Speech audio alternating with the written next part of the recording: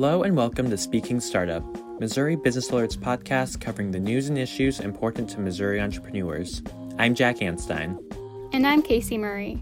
On today's episode, we'll discuss the growth of the notary business and how it's connected to the election. And later, we'll hear from Missouri entrepreneurs regarding their feelings about the upcoming election. Plus, we'll have the week's headlines, digits, and other startup news you need to know. So what are we waiting for? Let's speak startup.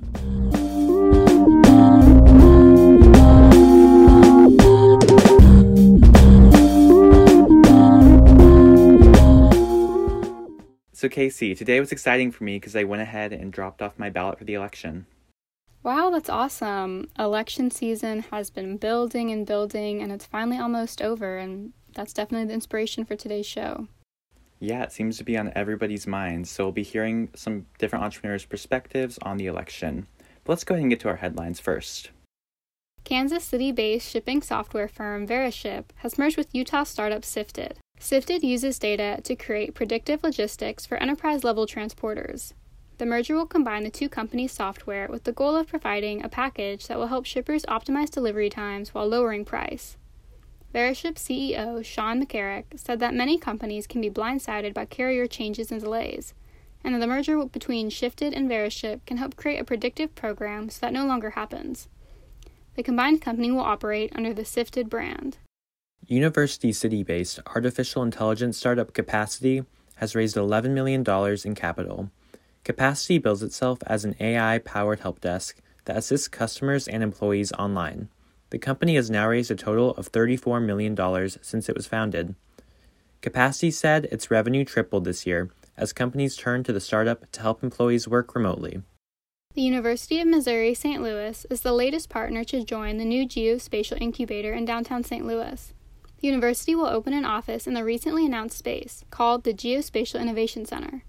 The center is being established to bring together different actors in the geospatial field, ranging from government agencies to private businesses to academics, to hopefully boost innovation and entrepreneurship.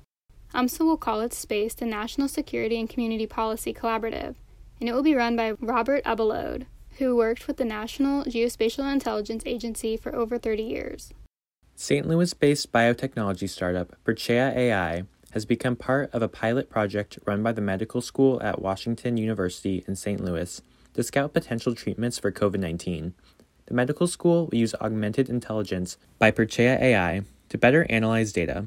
The tech will be implemented with the goal of helping researchers figure out what combinations of medicines help patients recover from the virus.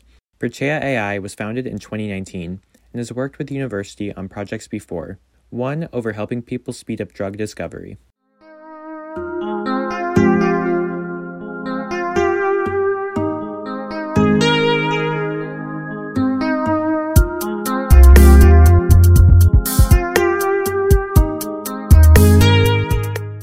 So, Jack, have you ever had to go to a notary before? I haven't, and if I'm being honest, I don't really know what they do. A notary is someone who certifies official documents, so depending on what you do, you may not have ever had to get something notarized before. Oh, is that what you're doing your reporting on this week? Yes, there has been an increase in demand for mobile and electronic notaries in recent months, both because of the pandemic and because of upcoming elections. The company Notarize has added 1,000 new virtual notaries since the start of the pandemic to keep up with extra demand. Wow, that's a lot. Why is this important in Missouri? Well, Missouri is one of the only 3 states that requires mail-in ballots to be notarized. There was even a Supreme Court case in Missouri recently that attempted to challenge the requirement. But partly because of that requirement, notaries are especially busy now. I spoke to several people in Missouri involved in the topic to find out more. For most people, having to access a notary is likely a rare and minor inconvenience. But the pandemic has thrust new importance onto an overlooked field. With businesses closed or people uncomfortable leaving their homes, the notarization process has been forced to modernize. This modernization is opening doors for entrepreneurs. I started it right about a year ago.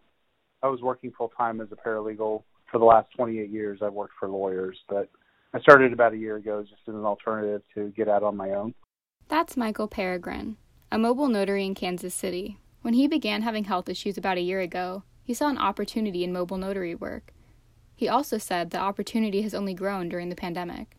Because of the pandemic, the interest rates dropped considerably. And so everybody's refinancing.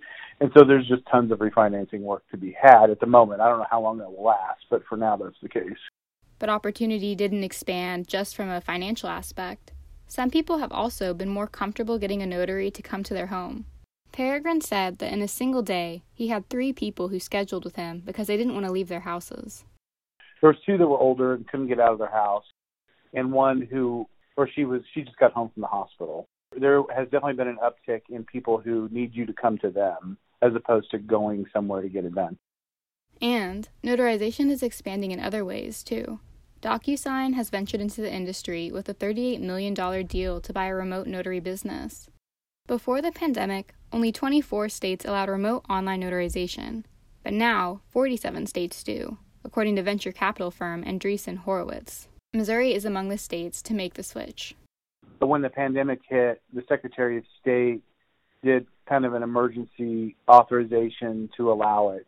Because, there's a lot of older folks who are really scared to get out right now, and people who are susceptible to coming down with COVID, and so I don't blame them. They're looking for a way to do this without contact with other people. Peregrine is currently in the process of being authorized to do remote notarization, but there are more reasons to support the measure than just concerns from the pandemic.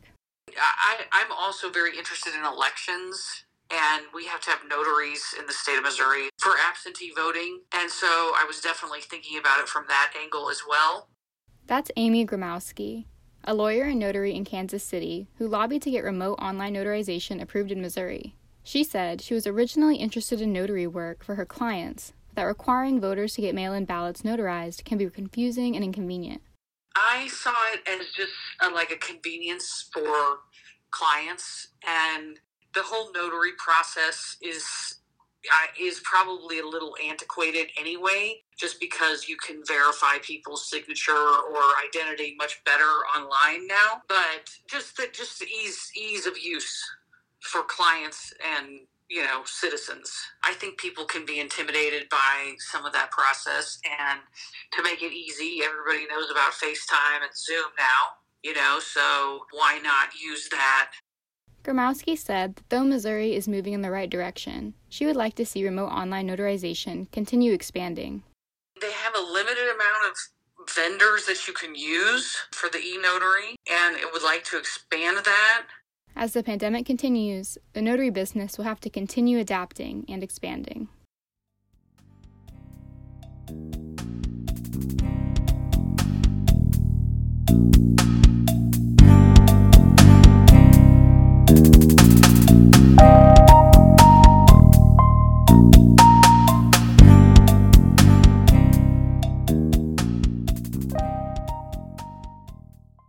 We're now joined by Missouri Business Alert reporter Sarai Vega.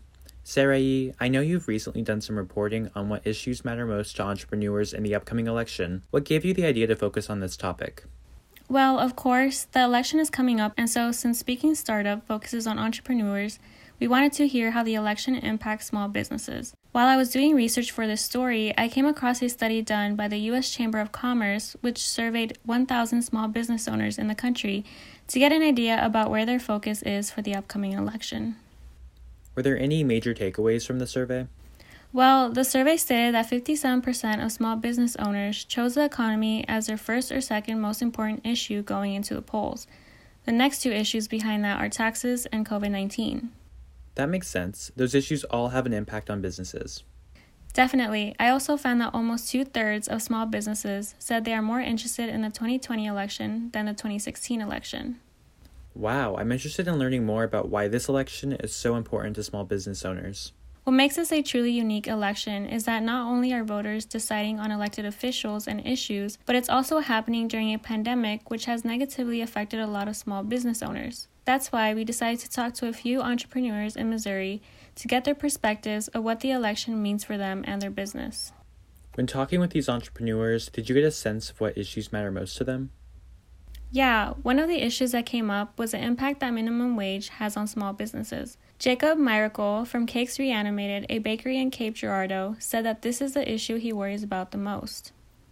Labor costs is just, it's rough on a small business. I do worry about minimum wage myself. It's hard to say that, I don't want to see a bump in minimum wage, but it's also a truth that, if you're genuinely interested in seeing grassroots businesses, labor cost is one of the biggest ones right now. I've definitely seen cases where business owners want to support their employees, but struggle to do so. Is this a topic that came up with any other entrepreneurs? Yeah, Ezra England, the chef and owner of Casey Cajun in Kansas City, had a similar thought. He said keeping his staff employed is one of the biggest concerns. He wants to see if the next administration will be able to provide some kind of federal assistance, stimulus, or bailouts for small businesses. For me, it's particularly keeping some type of federal assistance to keep my staff employed, keep my workers employed and working. That's one big concern. I would say over half of the people that I knew that had restaurants have closed permanently. So I think it's definitely going to be an effort that's going to have to be tackled by the government, the federal and the state level. It definitely seems that a lot of priorities have shifted as a result of the COVID-19 pandemic. Were there any other ways the pandemic influenced the entrepreneurs' main concerns heading into this election? Yeah, access to resources is something that was brought up when I spoke to Sharday Shears. She's the owner of Vivid Events, an event planning company in Grandview. She talked about how allocating resources for marginalized groups during this time is a priority for her. As an entrepreneur, I feel like, we've gone through quite a bit from the pandemic to the shutdown to seeking resources to sustain our business. When we have the support, the financial support, the resources and all of these things in place, as other communities do, most people are willing to stay. They're willing to, put in the extra work that it takes to support disadvantaged communities. I've seen successful programs, go down just simply because the support isn't there or the financial support isn't there. So it seems like financial support overall is a huge focus for these business owners. But is the election's impact on their business the biggest factor that influences how they vote? Well, yes. In a study done by the U.S. Chamber of Commerce, it stated that 81% of small business owners report that the impact of a candidate's policies on their small business plays a role in deciding which candidate to support. Was that the case for the entrepreneurs you spoke with? Well, interestingly enough, their opinions differed. Jacob Miracle with Cakes Reanimated agreed that a candidate's policies on business is a major factor when casting his ballot. Especially on a federal level, when you're talking about presidential and senatorial elections, they can make broad sweeping changes. It makes a lot of difference for these small businesses because they know that it can be just as simple as the stroke of a pen and then boom, there goes your business. On the other hand, Shears in England said the impact a presidential candidate's policies would have on their business isn't the top priority when it comes to how they will vote. Why is that? Well, for England, he puts a lot of importance on how the Black community will be affected by the next administration. I mean, just from a moral perspective, community first and my business kind of just something on the second end of that.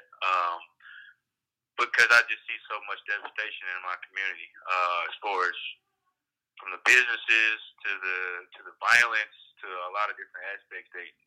It starts with having some type of economic development, some type of thing for people to learn to go in and do those trades or do those skills, and then somehow get paid for them. Shears also shares a similar perspective to England when talking about the factors she's considering in the upcoming election. We've also faced a lot of social injustice, things that's been going on in our communities. And so with me being a woman-owned minority business owner, those two things alone have been quite a journey. That's just one piece of the pie. There are several other things that will play into my decision as to which candidate I would vote for. And there are so many other things that I, would need to weigh as far as options when it comes to everyday life and other individuals who my vote will affect and impact. There are definitely a lot of factors for small business owners to consider in deciding who to vote for. I agree, and because of the pandemic and the surge of the Black Lives Matter movement, it makes this a very historic election. Well, thank you for joining us and sharing the perspectives of these entrepreneurs. Thanks for having me.